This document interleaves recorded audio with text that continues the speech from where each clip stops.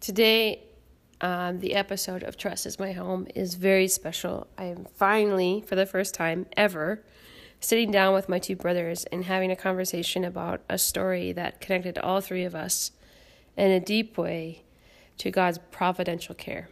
And so I hope that this is a blessing to you as it was to me to share and really listen to my brothers as they shared part of their story that we shared together.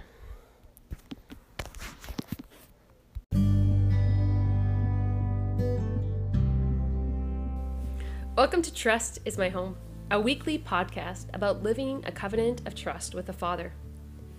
From Loretto House here in Austin, Texas, to your own home, this podcast seeks to lay down and enflesh the foundation of trust that becomes the true rock on which to build a home.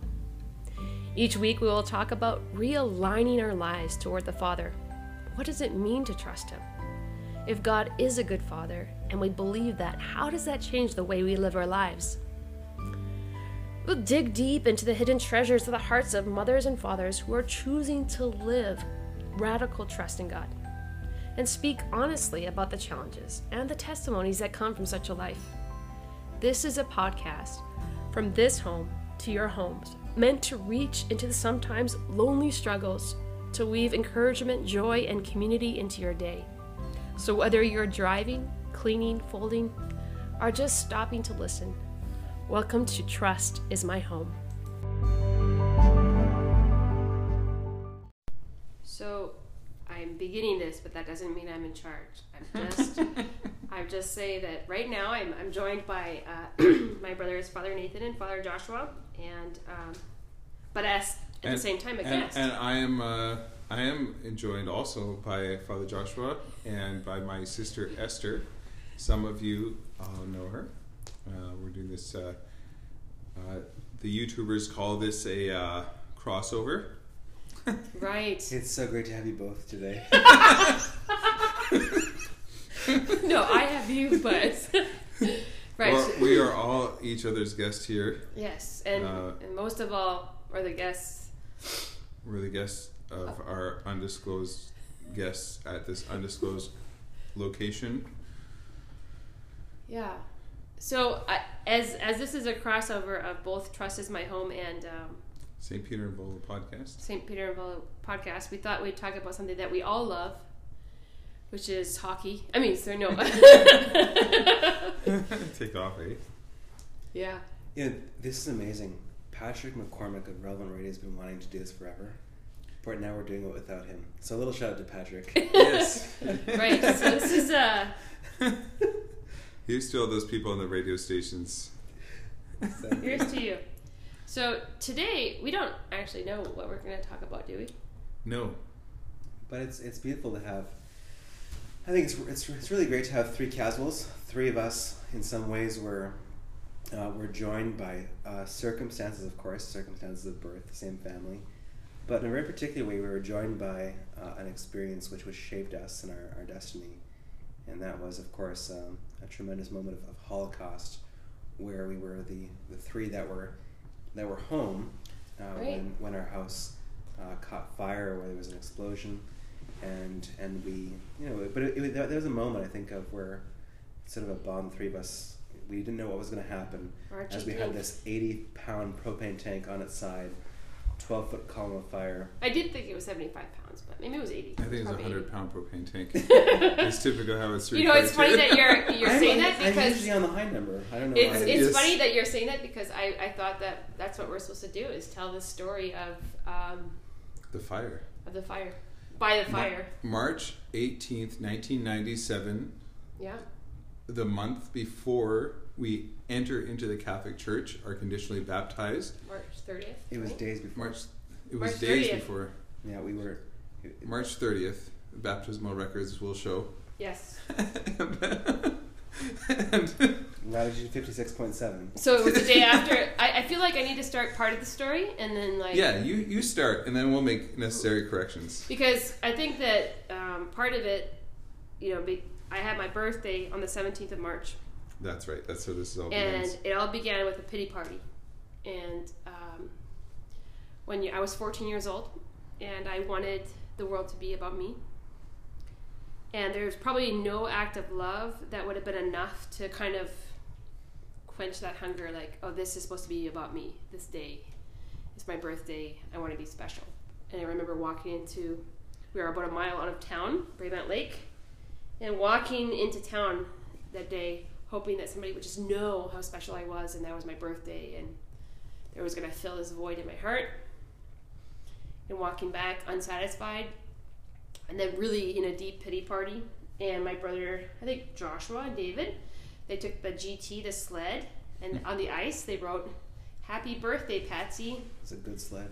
And I just kind of chose to ignore it because I didn't want to see a good thing. I had already decided that it was already too late to receive something good. You know, when you get so far into self-pity. Where sorrow was a license and you love it. Yeah, That's it's like, and my dad asked me if I wanted some food, and I was like, no, my whole life is over. I'm going to bed. Like, it was like Mary Magdalene in the gospel today. She was like... inconsolable? Yeah. Yeah. So I kind of went to bed in a sense of really deep self-pity. But like a classic teenager, it didn't really carry over the next day. And that's where we can begin. In that day, we had about 2 hours of schoolwork, maybe an hour and a half. Woke up with a good bowl of oatmeal, porridge, as some of my people call it. Sweet, nourishing gruel. And then we decided we always had good recesses. We had a good recess we had 2 recesses each day during our schoolwork. Because we were schooling at home during that time. Yeah, we're living at a place without electricity. And our parents are teaching us at home. This is also the same place where we learned the Catholic faith. We were learning the Catholic faith via Catholic Answers by the Firelight. We didn't do a formal RCIA, and so we learned the faith through reading after our parents teaching us and other things. But yeah. And I remember reading Wayne Weibel's book on Medjugorje. My mom gave me that book, and I wrote in my diary one sentence: I will be a nun. I dressed up as a sister that Halloween and fell because I was wearing my Air Cadet boots. I fell the ice so many times walking around because there's absolutely no traction. That was the same year I dressed up as a priest, and Father Nathan was Charlie Chainsaw. Charlie Chainsaw, I think is whatever this. No, it was Mr. Bean. Mr. Bean. Lauren even tells his own story here. Like, what are you even saying? I don't even know how you would dress up as Mr. Bean. You had a little cardboard car. Remember that? It was like a little cardboard car. I have no idea who you were for Halloween. Father Joshua just makes up stories just so everyone is aware. You're outvoted. But yeah, I don't remember what I dressed up for Halloween.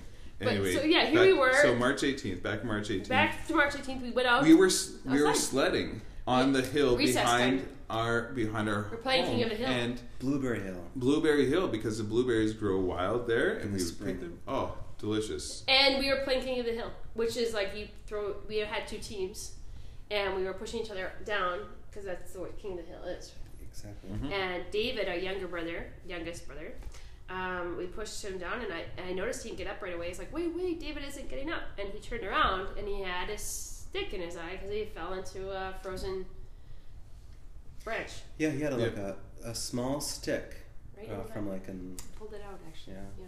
Stick. So then, didn't you run to Mom and Dad? Because they went out to have tea at the local gas station, and you ran to tell them about David's eye. Do you remember that? I don't remember going there at all. I don't remember this part of it. Really? All I remember is eventually Mom took David to the clinic in Southend, which is about an hour north. Mm-hmm. And so that left the 3 of us home. We thought Dad was gone too. We thought Dad was gone. Dad was actually at the public school. He was actually taking a course at the school. So I actually remember you when that happened, running to Mom and Dad who were having tea at the gas station, and then Mom taking David. But maybe that's a memory to me.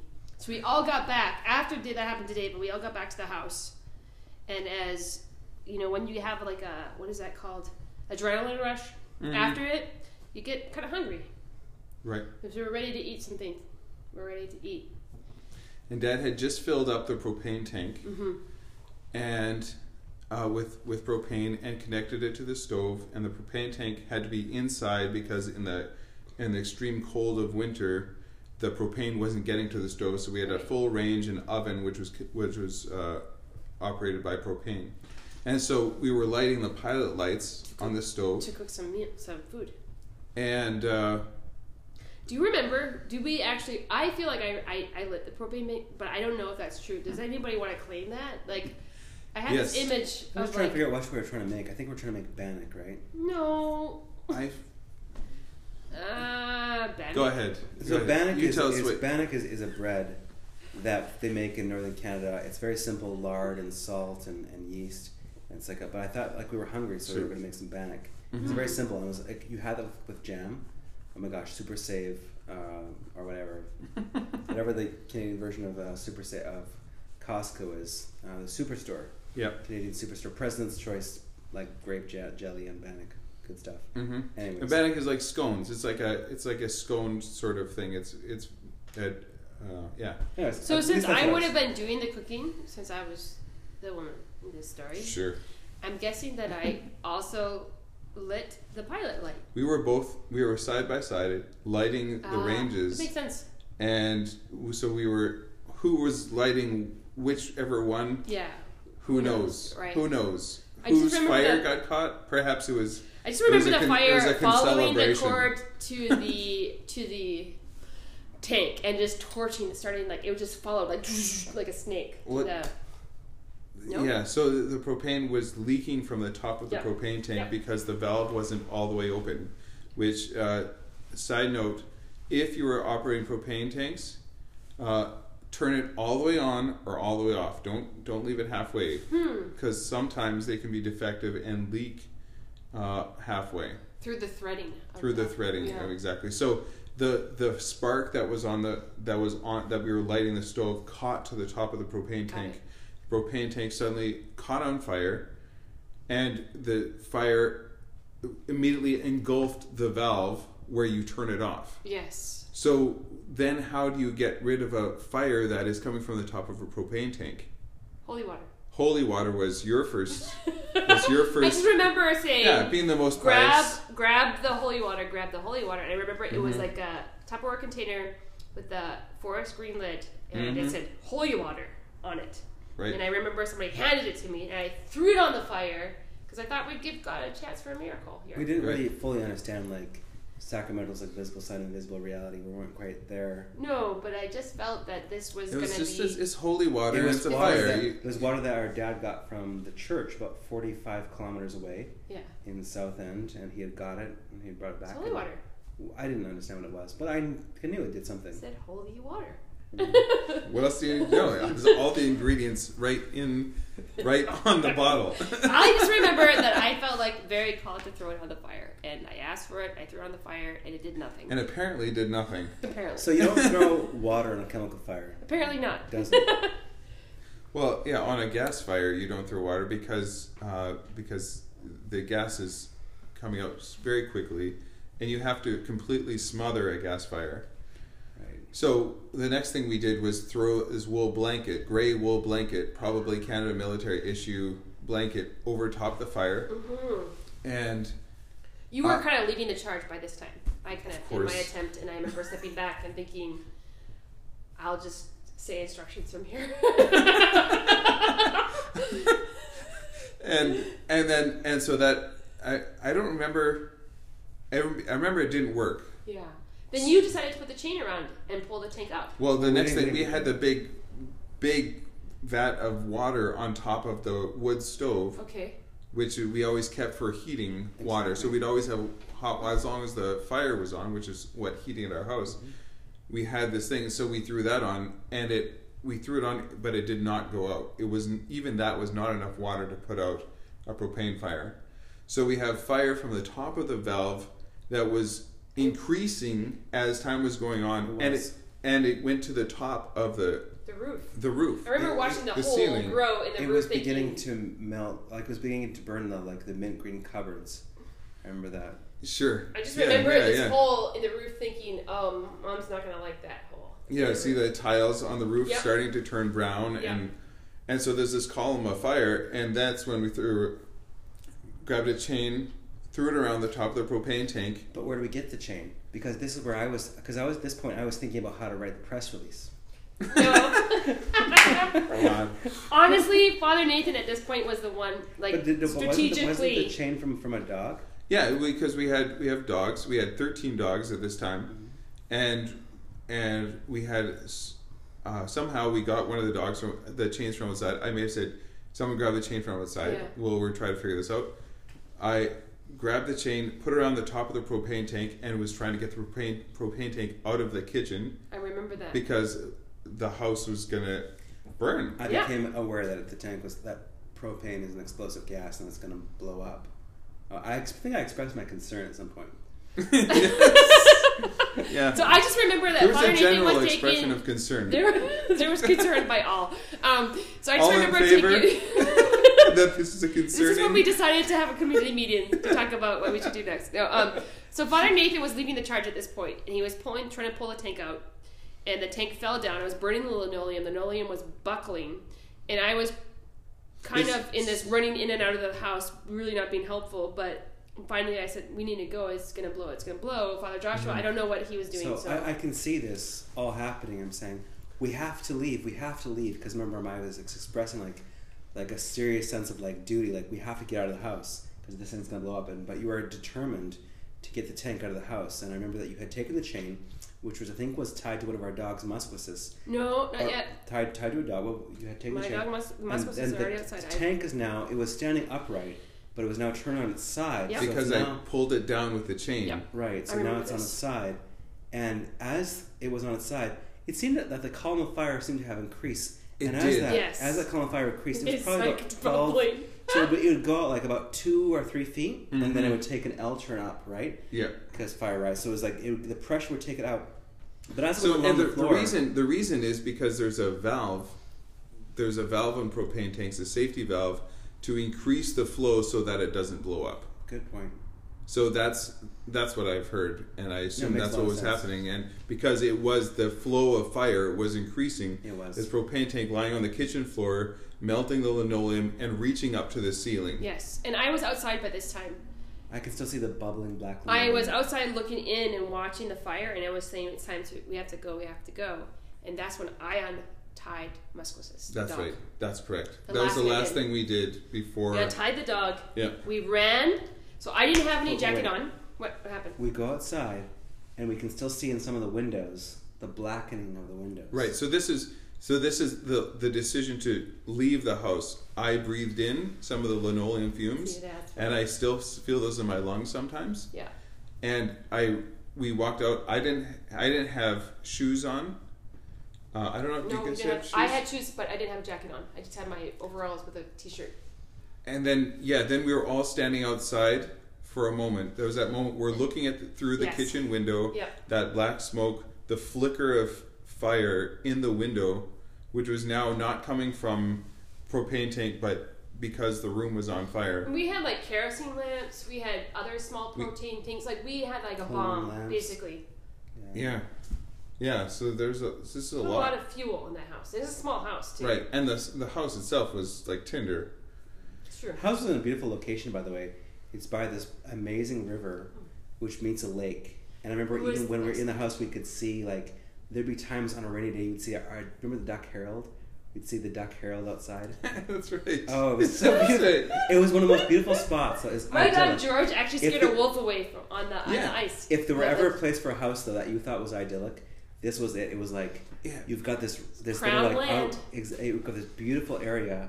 And where you the can- the hill going up, so Oh. that's the hill that we were sledding on. But you go behind, you could see the rapids So coming awesome. down, and Ooh, it was it's just like great. all wilderness, just absolutely beautiful wilderness. So we're standing outside, and then we decided we started to It's time to run, run. and you guys went before me I because did. I caught up. I caught up. I was ahead. To I was the you. first person.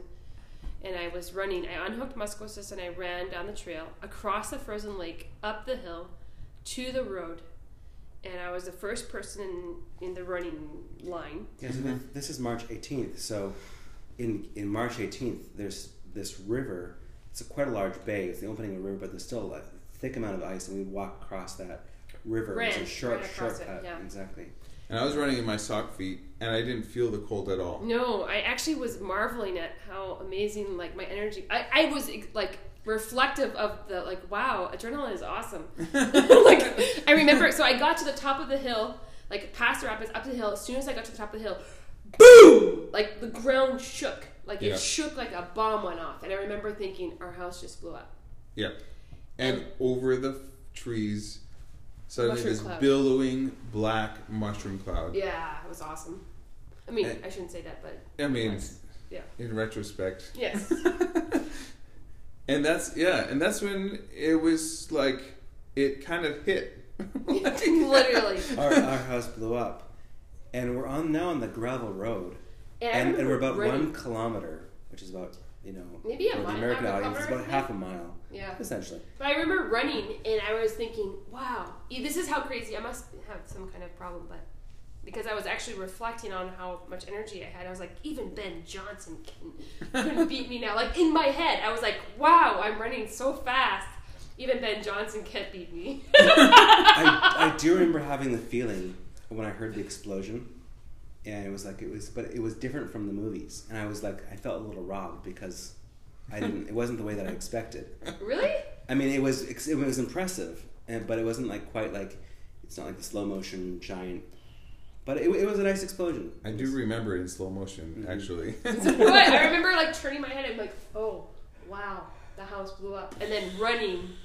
And reflecting on this beautiful thing that adrenaline gave me, which is the ability to run so fast, which is messed up. Okay, I recognize it. I'm willing to take free counseling, but I ran, and I got to the store first, which is like the only gas station store. Yeah, so we got to the gravel road. Yeah. And that's when it was no longer fun to run in sock feet. Oh, no kidding. And so all of a sudden I'm like doing ow, ow, ow, ow, ow. And at the same time like crying like, God, why? Like, I don't remember exact words, but it was like, this was just like, the tragedy of it struck, like. Everything was gone.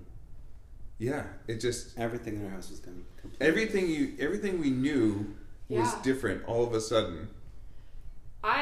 And so we got to the store. I'm just running it, which is probably. We're all the hero of our own story. Like, no doubt. I don't know. I just remember like thinking, wow, I'm running so fast. That's how messed up it was. And I got to the store, but I'm like, okay, we need to be calm. So I had a hope, like even in the midst of like the worst despair, there's always a bit of hope. So like at the store, there's a water truck. Mm-hmm. And I thought, and the water truck delivers water to the various houses. Yeah. The water truck will save us. The water truck will save us. We'll go to the store and we'll ask Chris, the store owner, to bring the water truck, right? So I go to the store at first, and I walk in, but I forget that I'm not with a jacket. So I already look unusual, but I think I'm going to be all cool, like a cool customer. So I walk into the store, and I say, is Chris here? Like, just really calm. And she's like, he's in his office. And then I lose it. I'm like, Chris, our house blew up, the propane tank. And he's like, okay, out of the way. You know, like he kind of like just walks over, he comes outside, and he starts up the water truck, but it's warming up. Like, it's taking time to warm up. So it's like, you know, like it's like not like a quick, like, oh, let's go over there quick. It's not the fire truck we all wanted. No. And I remember already in the town, people are calling down to the store, and like whoever the person working there was like talking in Cree, like, yeah, the casuals, like the fire, like they're already talking kind of story. A new fire is starting. And it's a fire of words, right? And it is spreading everywhere. And the three of us are now standing together with this reality, and then we have to call our mom, which is with our brother David, who had a stick in his eye. Yeah. And so that's when I think you talked to mom. Yeah, I remember my part of the conversation. I talked to her, and she's like, and it's like, Mom, the house blew up. And, you know, you're expecting the worst things. You know, people always ask me when I say, like, but kids always ask me, what did your mom say? Like, and I had that feeling like I'm in so much trouble. Right. Like, how do we even say it? Like this, I don't have there's no scale on how much trouble I'm in. and then all she was quiet, and she's like, is everyone okay? And I said, yes. And then she said, I don't know if it was exactly right. I think she was right then. She said, that's okay. We were out of toilet paper and sugar anyway. Which is like, in context of the coronavirus, we now understand what that perfect, means. Yeah. Like, toilet paper is a big deal. No, but she was already making a joke about it to lessen my grief, you know. Right. She's like that classic kind of the Scottish kind of humor in the face of tragedy, which is and also quintessential Northern like humor, which is like, things are so difficult, if you don't have a sense of humor, you're not going to survive. Right. So, so then the three of us are standing. We thought actually that our dad had gone with our mom, but he had not. He was actually at the public school doing photocopiers or something. No. Really? He was taking a course on forest firefighting. Really? Yeah. And so they were like outside the front of the school, public school, and they were saying, and I remember it was Crazy Tom who said, hey John, your house is on fire. Oh, funny. And it was as a joke, not realizing that it was actually the case. Got it. I thought it was like somebody said, oh, looks like they're burning tires at the radio station. He's like, those aren't tires. But whatever the case is, he came driving down. And also came into the reality of the fact that our house blew up. So by the time the fire truck and the water truck got there, you could see through the house, is what I was told. I never went back for that day. 7 days it burned. 7 days it burned. Yeah, it's smoldering. Smoldering. I mean, oh, sure. And actually, if you could actually Google map it, and you can see this hole in the ground. That's part where the house was. Like I've done that before, where you brave out Lake Saskatchewan, you find the exact like that place in the river. Like, yep, that's where the house was. So we had a dog sled team that all the dogs were hiding in their dog houses. They were far away, but we had a dog sled that got melted. That was close by the house. Yeah. So the explosion blew it away. It went down the little slope onto the lake, and it burned down on the lake, and all that was left were the plastic tracks on the snow. So we had a chest of meat that was outside in the winter. It was like a deep freeze. It wasn't plugged in. It wasn't plugged in because it's the middle of winter. Yeah. It was fine. It was full of neck bones. And yes, but I remember some big steaks that were like big pieces of meat that were completely charred on the outside and yet still frozen in the middle. I just remember that everything was gone except for the cast iron stove and 2 cast iron pans. Right. The Pyrex pots. The Pyrex cake pans melted over the metal cake pans. Yeah. It was so hot. Our bed frames melted. I mean, there was metal bed frames. Yeah, I mean, basically the house disappeared. I mean, it just was gone. Everything was gone. And we did have photographs and things. You know, we still had some photographs down south, but we had quite a lot of things. But then the generosity of the people in the town, immediately I remember like there were like suddenly bags of clothes and coffee and essentials, and somebody gave us this new cabin, old cabin. Yeah. A cabin is like it's like pine logs put together, but we all in one house, and we moved into town. Kind of moved us away from like we were living outside of town. We moved into town, but what ended up happening is that a week and a half later, we went to L'Orange, Saskatchewan, to the St. John Vianney Church, and at that point, we entered into the church. A nice oblate priest. Oh, my Father Stang. The East Vigil received us into the church, and all as a family. There was 7 of us. The 2 oldest were out of the house, but yeah, I know it was the 7 of us. And Naomi, one of our sisters, the other sister. She was at Magdalen College, and she was at All Girls School. She was at All Girls School. Rivier Academy, exactly. So she was not aware. It was nice to hear Father Joshua's histories of things. Yeah. Anyways, she was. I'm sure it's so much more fun for you. It's so much more fun for you when you tell it. So, but here's the really, we're not just telling this story just for the glory of the story, but we kind of are. It is a great story, though. It is a good story. I mean, I might be on the moth with it. Who knows? But no.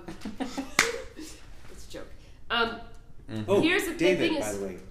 David. Oh yeah, let's go back to David. So David, youngest brother, had eye. a stick in his eye. The doctor told him, "You lucky devil.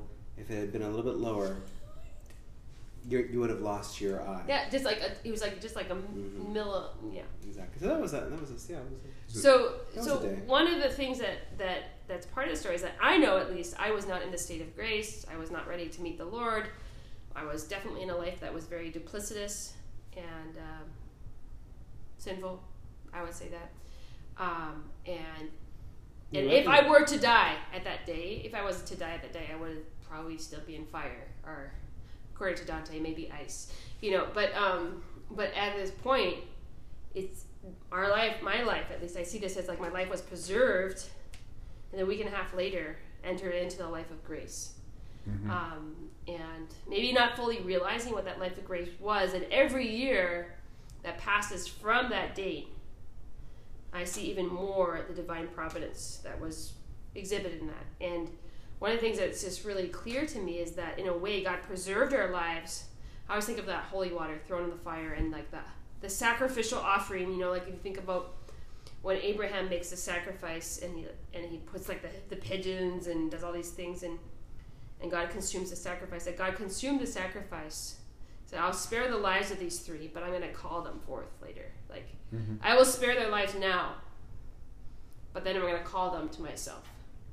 And so there's always been this tie, or this bond of the three of us that we didn't necessarily choose ourselves, but that it has been kind of a link to the three of us all the way through this time. Sure.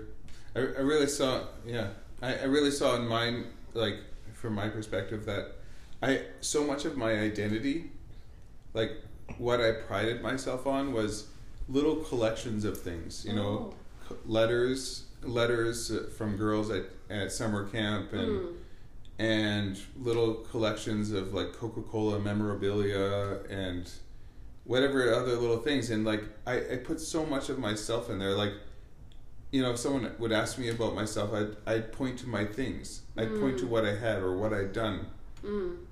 But all of that was stripped away because it was just destroyed, and yet I was still there.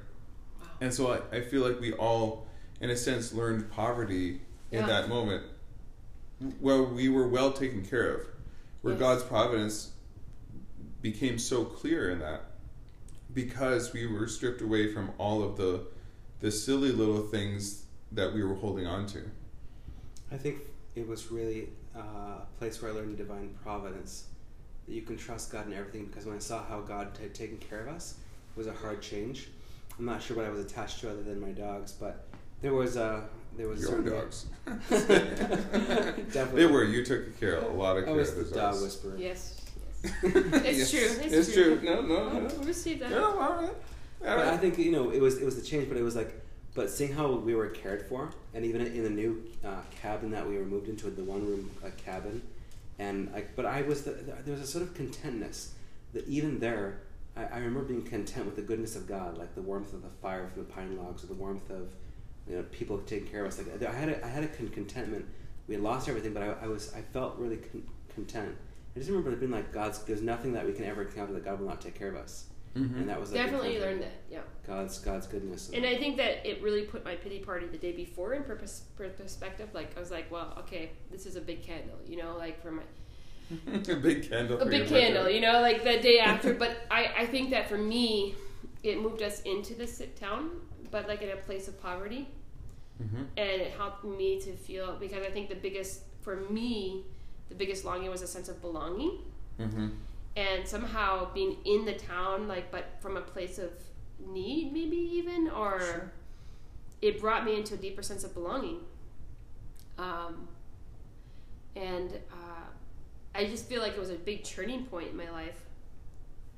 And also, I think I laugh at myself that in the midst of this, as I was running, marveling, wow, this is so cool. I'm running fast. I really thought that, I'm faster than Ben Johnson, and I think that there's something really messed up, maybe messed up, but wow, I was in the midst of all of this, there was a sense of, I remember actually, what I fully remember is walking up the hill in town after this happened. So Dad was already taking care of things with Chris. Mom had not come back from the clinic yet, and I was walking up and thinking, our house just blew up. And I walked to see Lynette cook, and I remember just thinking, just kind of like when everything feels lost, but I wasn't lost. Like I felt still like, but I'm still alive. Like, but I'm still here. And it wasn't until, after we entered into the church, I remember, for some reason, I remember getting a belt. I bought a belt. I don't know why that's a big deal, but I remember that in this. I remember because we went to the laundry. We still had a bag of laundry in the car, and we went to the laundromat in Larange the same week that we entered into the church. And I remember we were talking about going to confession. I didn't really know what confession was. So like, do we go to confession before the baptism and confirmation and everything, or after? And it was kind of a blur to me. But when I kind of fully entered into a life of grace, every single time I came around to that, it's like God gave me new vision every single year, a deeper level of what he did. And I think the lesson that I learned is that there are events in our life that we don't fully understand in the moment, that God unwraps like a gift every year at a deeper level. Mm-hmm. And I remember being at your ordination. Both of you were ordained together, and I was at the same time assigned here in Chicago. And I was just so pierced by the reality of what this meant.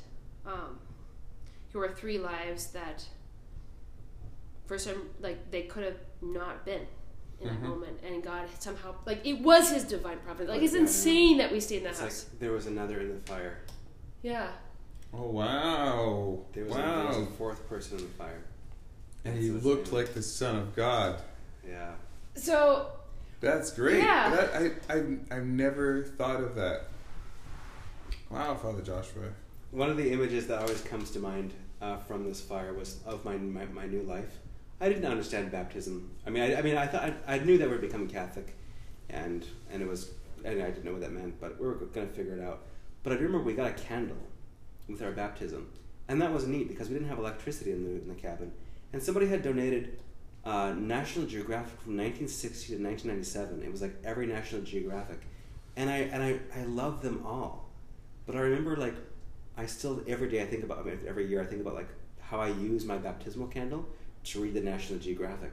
But everything was. But wait, there's a beautiful analogy because everything was fascinating to me. I remember like looking at all the adventures of these people sailing around the world in a little ship or whatever. But I was like, the whole world was beautiful in the light of faith.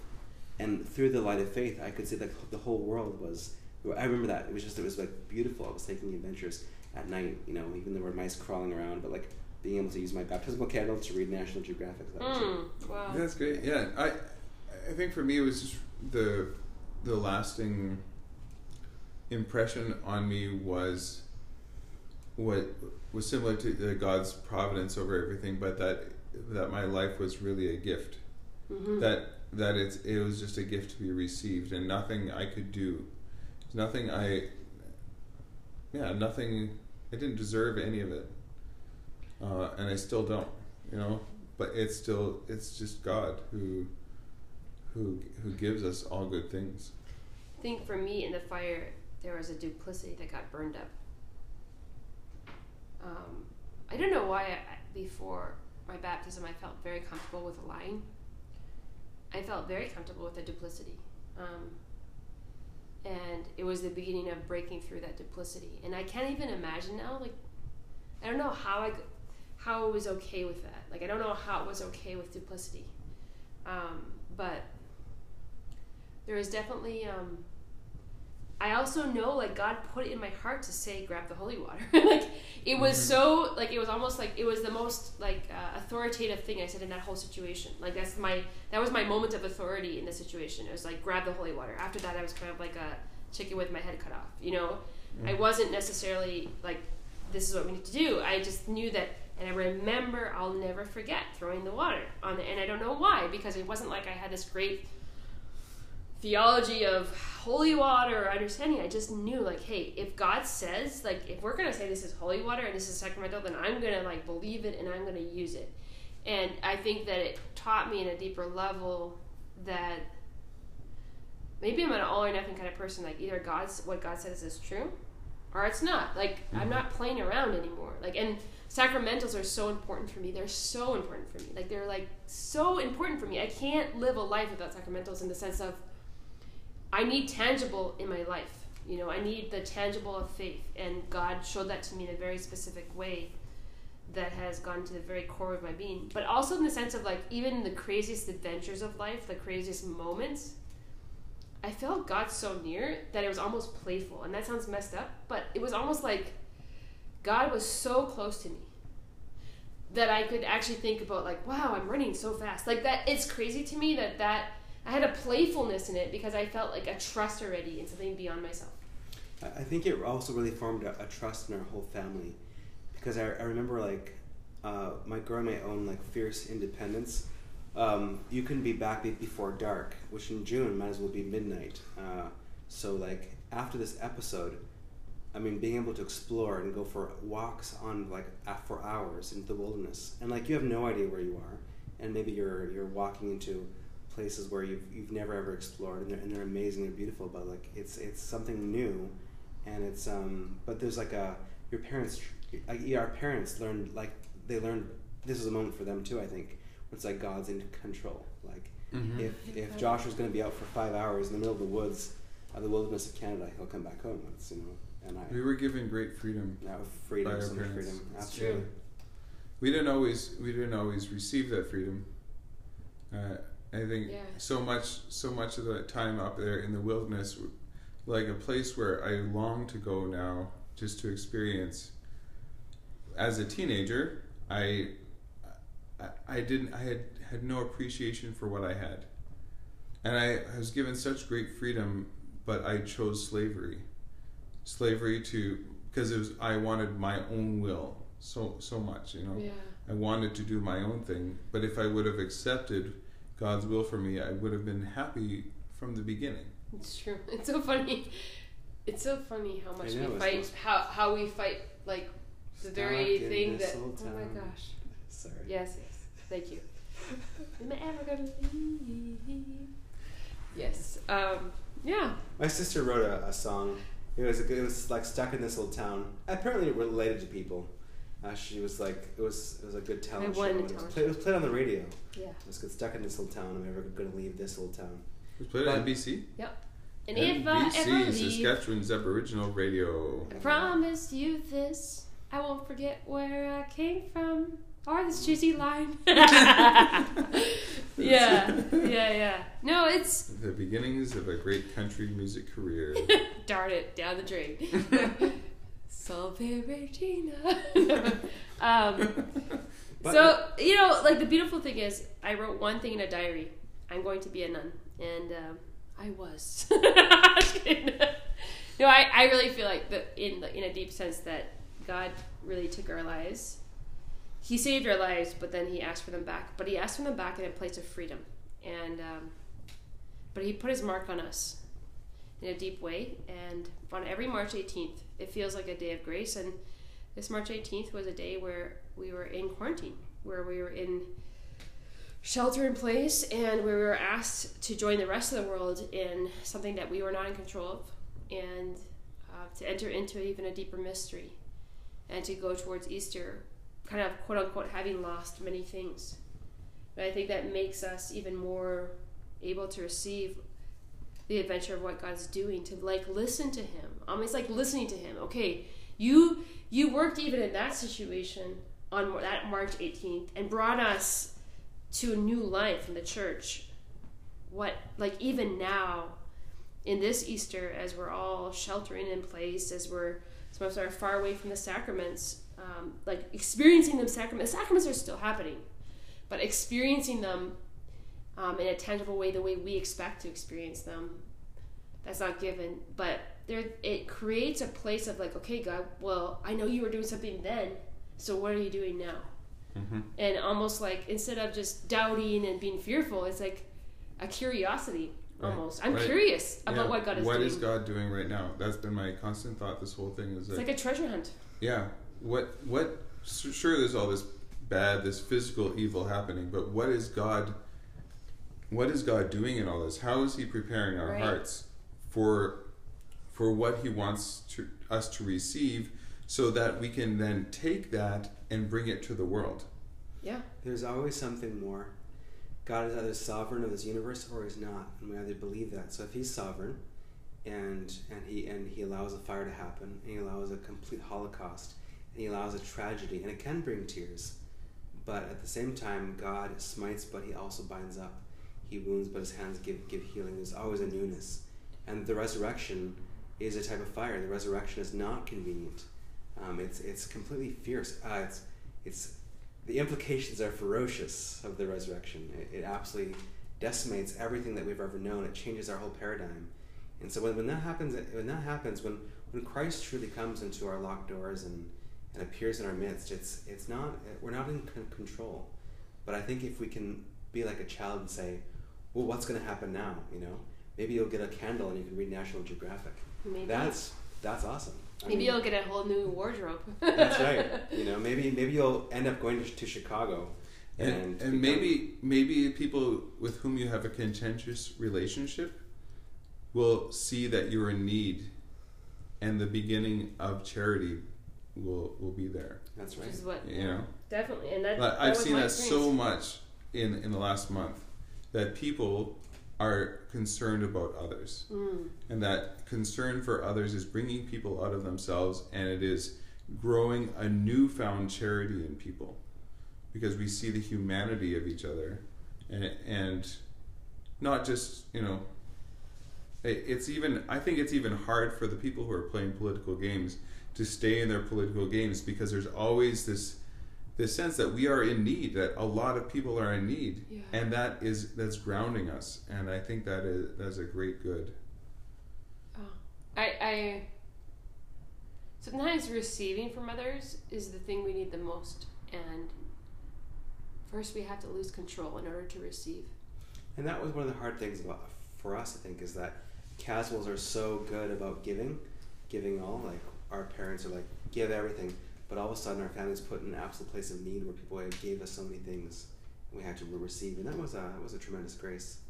And so, what is God trying to give you, and what that you're too busy trying to give? You're not in control. Like, what if you could be poor? What if you could be as poor as Thomas, or as or as poor as Peter? Poor Peter. That would have been really hard, seeing the risen Christ. But I mean, there's a certain moment where he had to let go of that and just receive. Yeah. So I think in the end of this, sometimes we have to have our whole life shaken up. Maybe it has to even blow up in order for us to receive the one thing that God wants to give us. And I know what He wanted to give me was, He wanted to call me a child of God, and He wanted to imprint on my soul an indelible mark of that. And maybe I had to lose everything in order to receive that. Mm-hmm. But I don't regret it. Not one bit. So you did start the fire. Yeah. Well, we didn't start the fire. We didn't start the fire. No, God started the fire, and it's beginning from the beginning of time, and I'm just here to be... I think the thing I miss the most, honestly, is the sledding hill. It was the best sledding hill I've ever seen. Remember Killer George?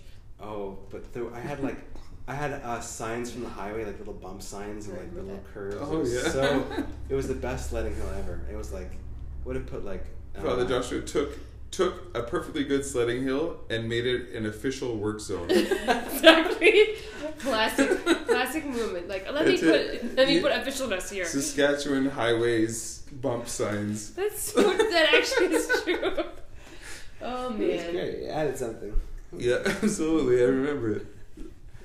Yeah. Well, so bottom line, I don't know. God can give you the bottom line.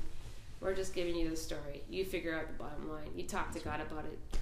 The main thing is exactly. Exactly, man. Exactly. Totally. So let's end with a prayer.